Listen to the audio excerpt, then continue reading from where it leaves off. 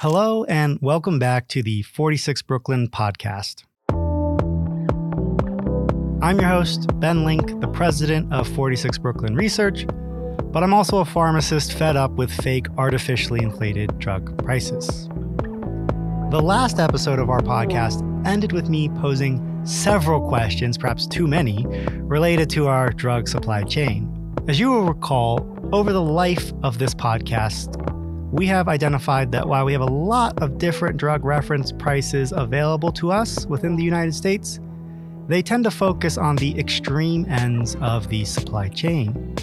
Namely, we have a great many different type of pricing benchmarks that contextualize the prices manufacturers set for their drugs and the prices pharmacies endure to acquire those drugs. And so, as I ended the last episode, I asked, how much do we really understand about the middle of the drug supply chain, particularly given that we know wholesalers and other entities exist in the middle of the supply chain who themselves need a profit to sustain their business. Well, on today's episode of the 46 Brooklyn podcast, we're picking up where we left off last time and exploring what is, in my understanding, the best example I can find of how drug pricing and the various pricing benchmarks we've spent so much time talking about play out from start to finish. Meaning we can follow the pricing behavior on this drug from the manufacturer all the way to the patient and the health plan, thanks to everything we've thus far talked about. But also, we're able to do this in no small part thanks to the transparency offered by the Mark Cuban Cost Plus drug company when they launched their albendazole product back in early 2021. To that end, I should probably identify that I have, through my work at 3-Axis Advisors, been a paid consultant and data analyst with the Mark Cuban Cost Plus drug company. But today's episode is based completely on information available in the public domain and in no way related to that prior work.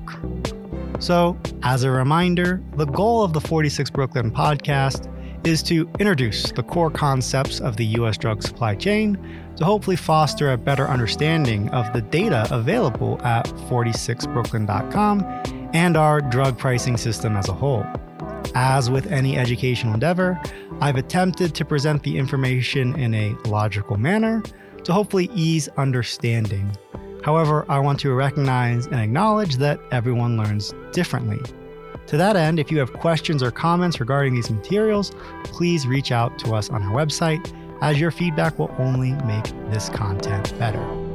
So, with the boilerplate out of the way, let's dive into today's episode with some background information on albendazole and the Mark Cuban Cost Plus drug company. Albendazole is an anti-parasitic drug used to treat hookworm infections.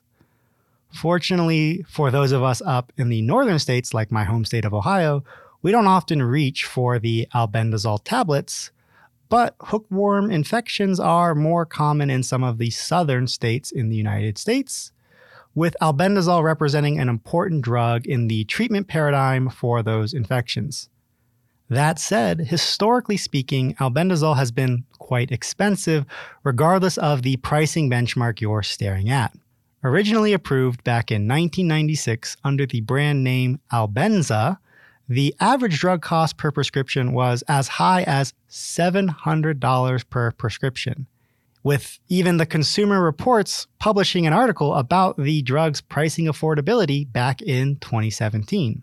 Which, when you consider that you normally need a total of 3 cycles of albendazole to treat a hookworm infection, the total cost to cure the infection would approach almost $2,100. Is it therefore any wonder that people thought there might be an affordability problem related to this drug? Of course, all of this can enhance our understanding of how the end result of inaccessible, unaffordable medications potentially impacts us all. What I mean by this is if a person who needs albendazole now cannot afford to complete their cycle of medication, then in the future, if you or I need treatment for hookworms later, we might encounter resistance to that treatment because somebody previously didn't finish the cycle like they should. And so even if we can afford albendazole at that point, it might not work for us the way we hoped it would. So against that backdrop, along comes Mark Cuban Cost Plus Drug Company, who, according to their original design, was a generic drug company which would produce albendazole and offer it for a fraction of the cost that the existing market players were offering.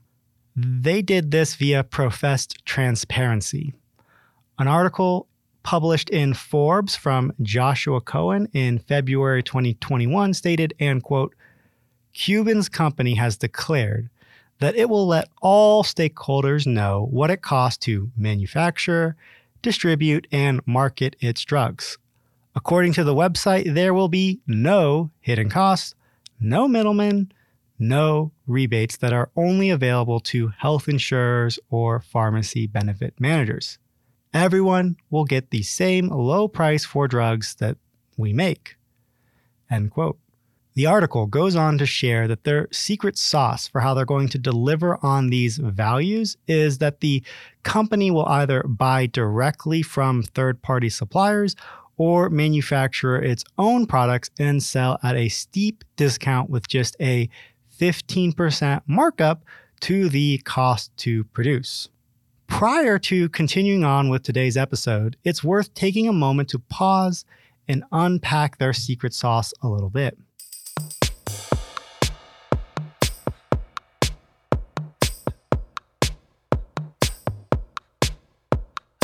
While we've talked previously on the podcast during our Drug Pricing 101 series on how drugs get categorized into brand and generic, we quickly need to revisit those concepts to understand what the cost plus drug company is telling us here.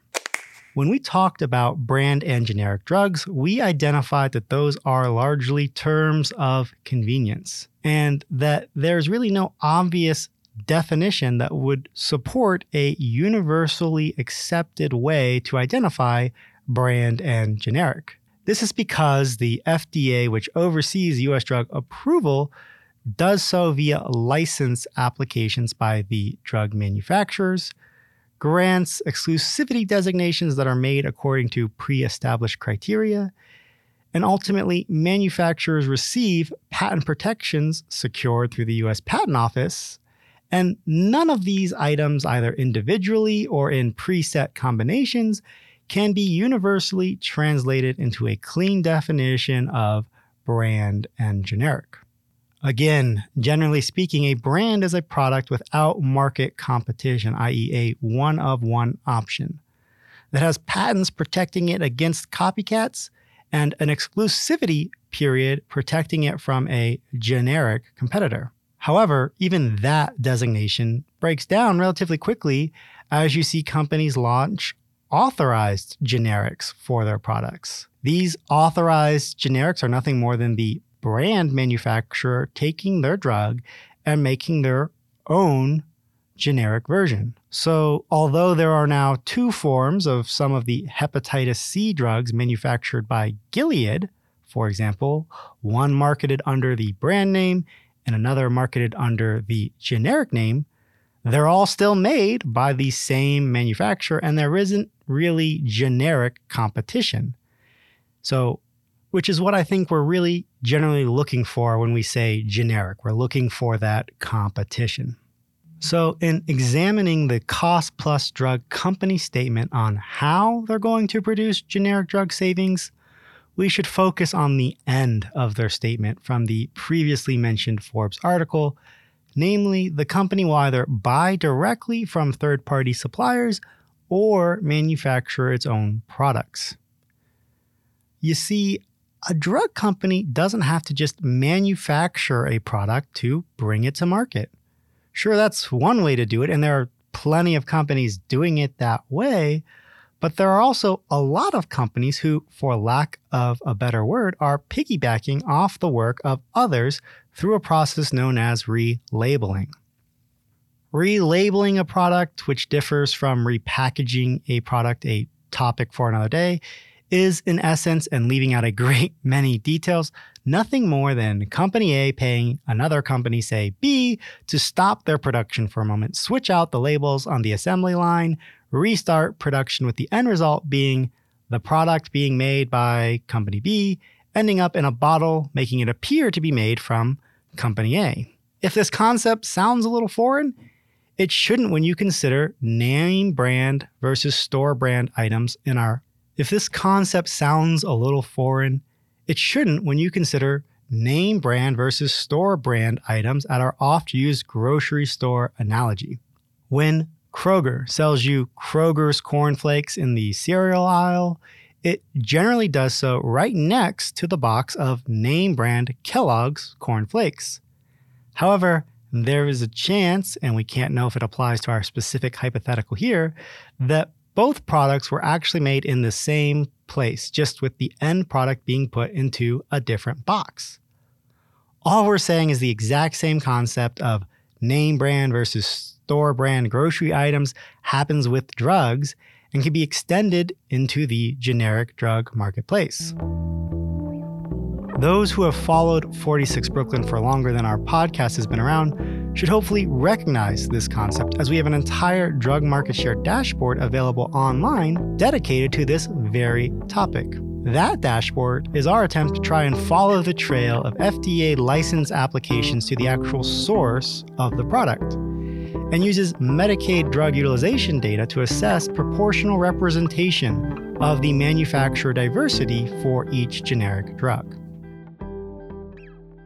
So, returning back to the albendazole example at the Mark Cuban Cost Plus Drug Company, we can see that it appears to be a true generic drug because it is licensed by the FDA under what is known as an Abbreviated New Drug Application, or ANDA, which is essentially FDA speak for generic drug. You can look up the license number from its labeling, which is publicly listed at ANDA number 211117. That's 4 ones. However, this license isn't actually tied to the Mark Cuban Cost Plus Drug Company as the primary sponsor. Rather, it's tied to Edenbridge Pharmaceuticals, which happens to have their own version of albendazole under a different NDC than that used by the Mark Cuban Cost Plus Drug Company. In addition to apparently selling to the Mark Cuban Cost Plus Drug Company, the ANDA license can also be tied to the Golden State Medical Supply. That is to say, both Cuban and Golden State share the same ANDA license as Edenbridge, and only Edenbridge seems in a position to actually manufacture the product, from what we can tell after doing some online research of these companies and licenses. Which brings us to the purpose of today's podcast. When Mark Cuban and his drug company CEO, Alex Oshmiansky, launched albendazole, they identified their cost to produce at $13 per pill.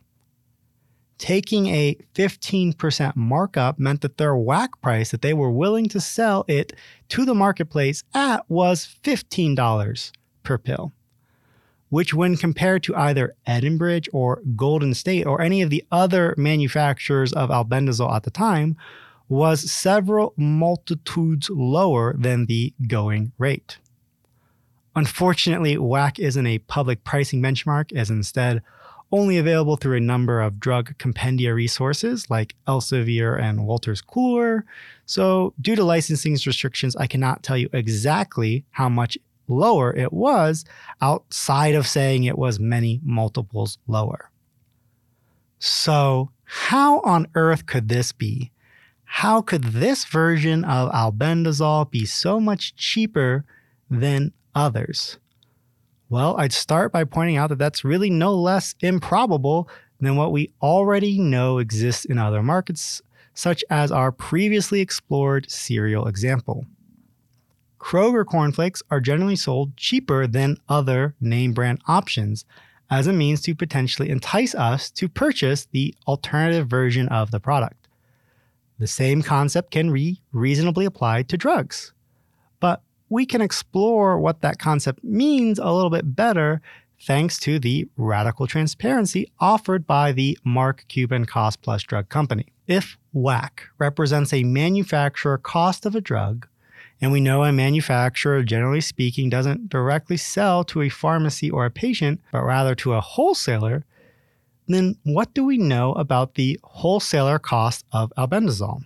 Well, if we look to the NADAC cost, the last reported NADAC price before Mark Cuban cost plus albendazole launched was reported to be $132.09 per pill in December 2020. NADAC, as a reminder, represents the national average invoice acquisition cost of albendazole by retail pharmacies across the country in the US. At a price of $130 approximately, we see that pharmacies were being charged a price 10 times higher than its cost to manufacture. So let's take a step back and unpack this albendazole learning a little further. Here comes a charismatic, eccentric billionaire with no prior drug industry experience, who likely didn't develop any fancy new technology for how to manufacture albendazole because, again, they appear to be relying upon others to actually make it, and decided to deliver this drug at a cost significantly less than what anyone else was doing at the time. Is he really that much more savvy of a business negotiator that he could negotiate better prices than any of the large wholesalers of drugs like Cardinal, McKesson, or anyone else likely could have at the time? Recall that these drug wholesalers are some of the largest companies in the world, with McKesson ranking in the top 10 of the Fortune 500. And so, with no intended offense to Mr. Cuban, I cannot believe that he was that much better of a negotiator than these existing players. Rather, it appears he took an old business approach that your margin is my opportunity, and worked to cut out everybody else's margin, including the wholesaler, who in this instance, for this drug at least, appeared to be making over $100 per pill in margin because, again, taking it on its surface, we have to believe that these wholesalers were able to secure albendazole at a cost at least similar to what Mark Cuban could negotiate. However, rather than selling it at a fixed 15% markup like Cuban did, NADAC suggests that they did so at a significantly higher margin for themselves when selling to their pharmacy customers. So when I was earlier identifying that our pricing benchmarks tell us a lot about the prices for drugs, but don't tell us anything about the prices in the middle, albendazole is a perfect example to support that statement. Because for no other drug in this country that I'm aware of can I readily produce this kind of analysis as to what the wholesaler markup would appear to be. And this is concerning when we consider that the majority, i.e. 90% of all drugs dispensed in this country, are generic drugs, potentially subject to the same kind of pricing arbitrage between wholesalers and pharmacies. You and I generally don't buy our drugs from wholesalers, we buy from pharmacies. But if this behavior is rampant within the generic drug space, and to be clear, we cannot know if it is, we may all be paying significantly more than we need to be in order to get our medicines. So let's keep going and see if our knowledge of drug pricing benchmarks can tell us anything more. Well, the next entity after the drug's wholesaler is the pharmacy, looking to sell their drugs to patients. As we've discussed, the pharmacy rarely does so in a way that is on a cash-only basis. Rather, they're making their sale to the patient and the patient's insurer, which is generally represented as the pharmacy benefit manager. If we could compare aggregate pharmacy reimbursements to the NADAC at the time, we get a sense for how much profit a pharmacy was making off the sale of albendazole. Well, according to my data sources, which come from a variety of pharmacies across the country, in December 2020, the average pharmacy was paid $76 per pill for albendazole. $62 of that was collected from the patient's insurance, and $14 per pill was collected from the patient via a co-payment. What does this tell us? Well, simply that the typical pharmacy at the point of sale appears to have provided the service of filling albendazole at a loss. If the average NADAC cost per pill for the pharmacy was $130-ish in December 2020, and the pharmacy was being paid $76, that means they did so at a loss. In attempting to explain this, as with most things in pharmacy, it comes down to contracts. One of the things we've acknowledged when discussing pharmacy costs, but haven't explored to a great deal yet, is that pharmacies, generally speaking, secure some off-invoice discounts for their products from their primary wholesaler contract. It is possible that the margin we've previously attributed completely to the wholesaler comes back in some way, shape, or form to the pharmacy via an off-invoice price concession or rebate from their wholesaler. We've been pretty transparent in our work at 46 Brooklyn as it relates to NADAC that despite its immense value, it also has its shortcomings. And it should be improved if it's going to be increasingly relied upon to pay for and analyze the prices of drugs. But given its current shortcomings, this is one possible explanation. Another is that the PBM simply paid the pharmacy below its cost of goods. While a semi-foreign concept to a lot of businesses, it is an increasingly common paradigm within pharmacy.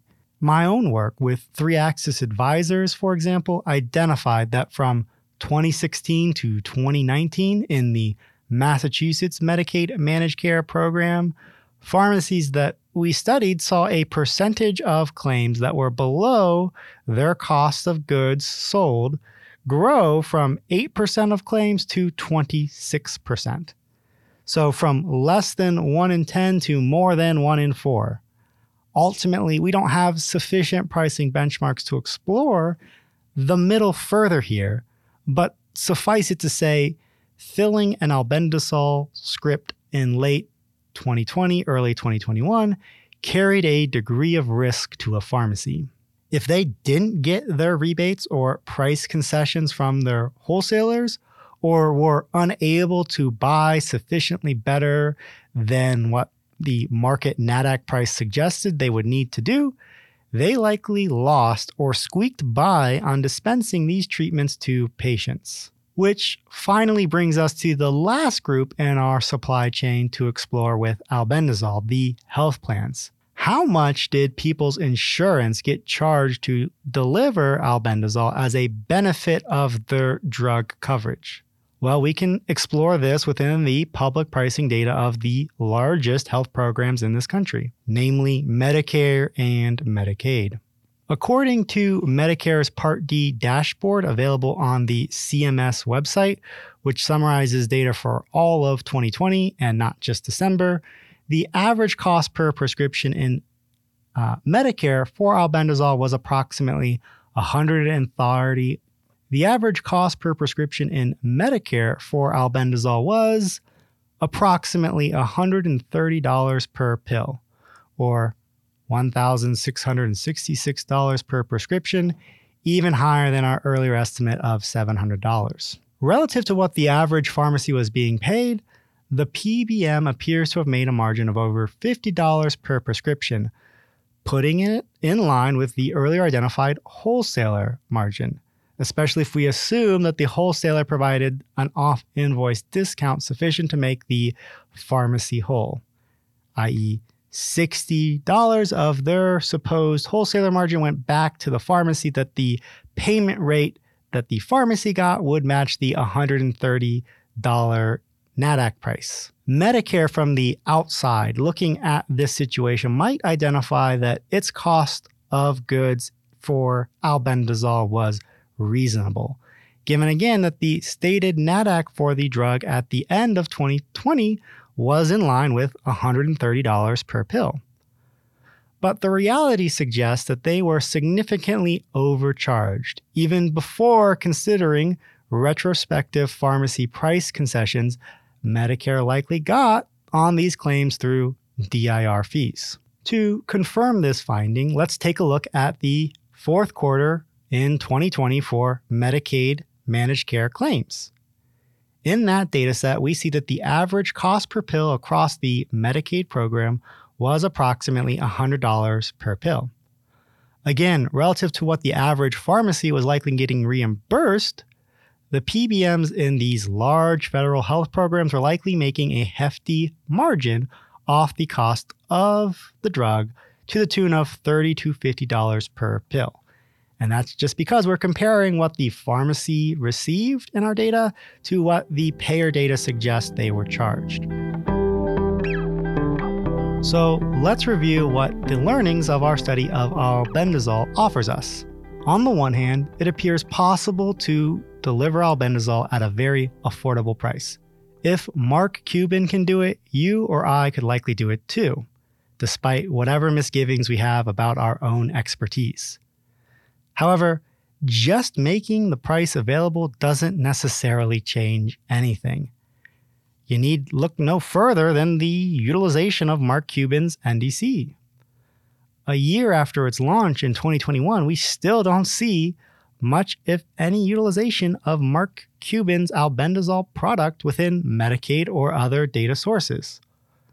While the launch of this product seemed to help push the NADAC of albendazole down to a low of $13.94 per pill in October 2021, exceeding even Mark Cuban's own offered price concession, it has climbed back to $26.85 in January 2022, despite no change in Mark Cuban's price offering. So why didn't the supply chain adapt? Why didn't all the wholesalers and pharmacies flock to Cuban's new low price option? Why didn't PBMs and insurers steer patients to that specific product or forbid coverage of the more expensive versions of this product through, say, an NDC-based exclusion? Well, we need to look no further than the incentive structure of our current system to understand why this didn't happen. If you're the pharmacy losing money on albendazole, historically, you look to the Mark Cuban product as a life preserver, right? If I'm the pharmacy here is a way to deliver the required product to the patient at a huge margin for the pharmacy. Again, compare the historic reimbursement in December to the Mark Cuban offered price. But if the insurer won't cover the product, who can I, as the pharmacy, reasonably sell it to, as most of my customers have insurance and want to use that benefit to purchase their medicines? And the insurers and wholesalers don't seem to have the incentive to want to offer or promote the utilization of albendazole from the Mark Cuban cost plus drug company, because it messes with, erodes their bottom line. Inevitably, this leads us to the growth of online cash-only pharmacies, those who completely detach from the insurer-driven marketplace. We've talked about Blueberry Pharmacy before on the 46 Brooklyn site.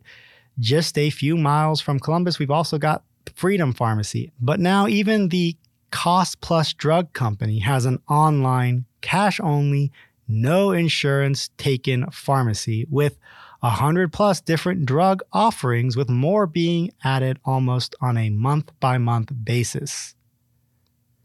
However, this time around, the Cuban company isn't launching or filling those products under the generic drug company arm of their business.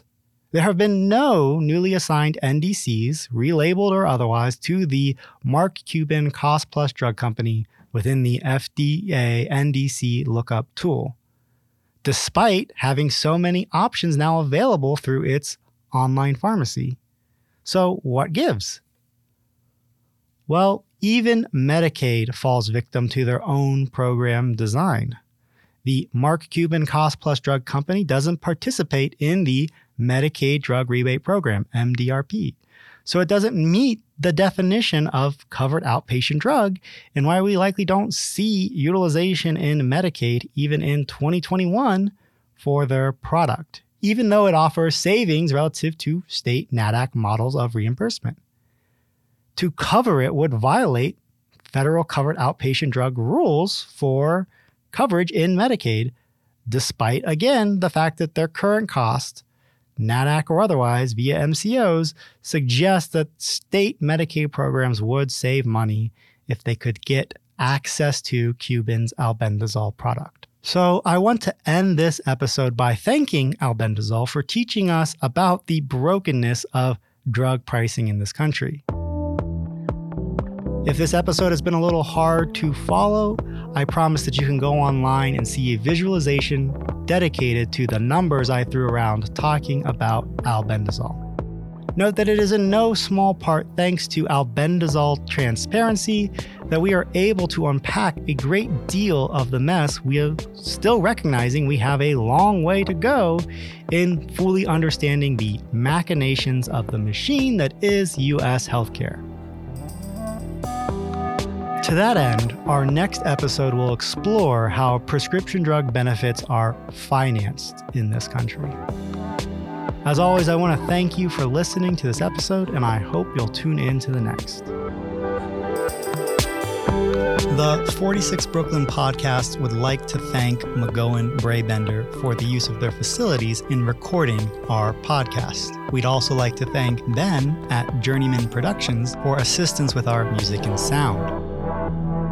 As a reminder to our listeners, if you're curious about any of the materials discussed on today's episode, additional information can always be found on 46brooklyn.com.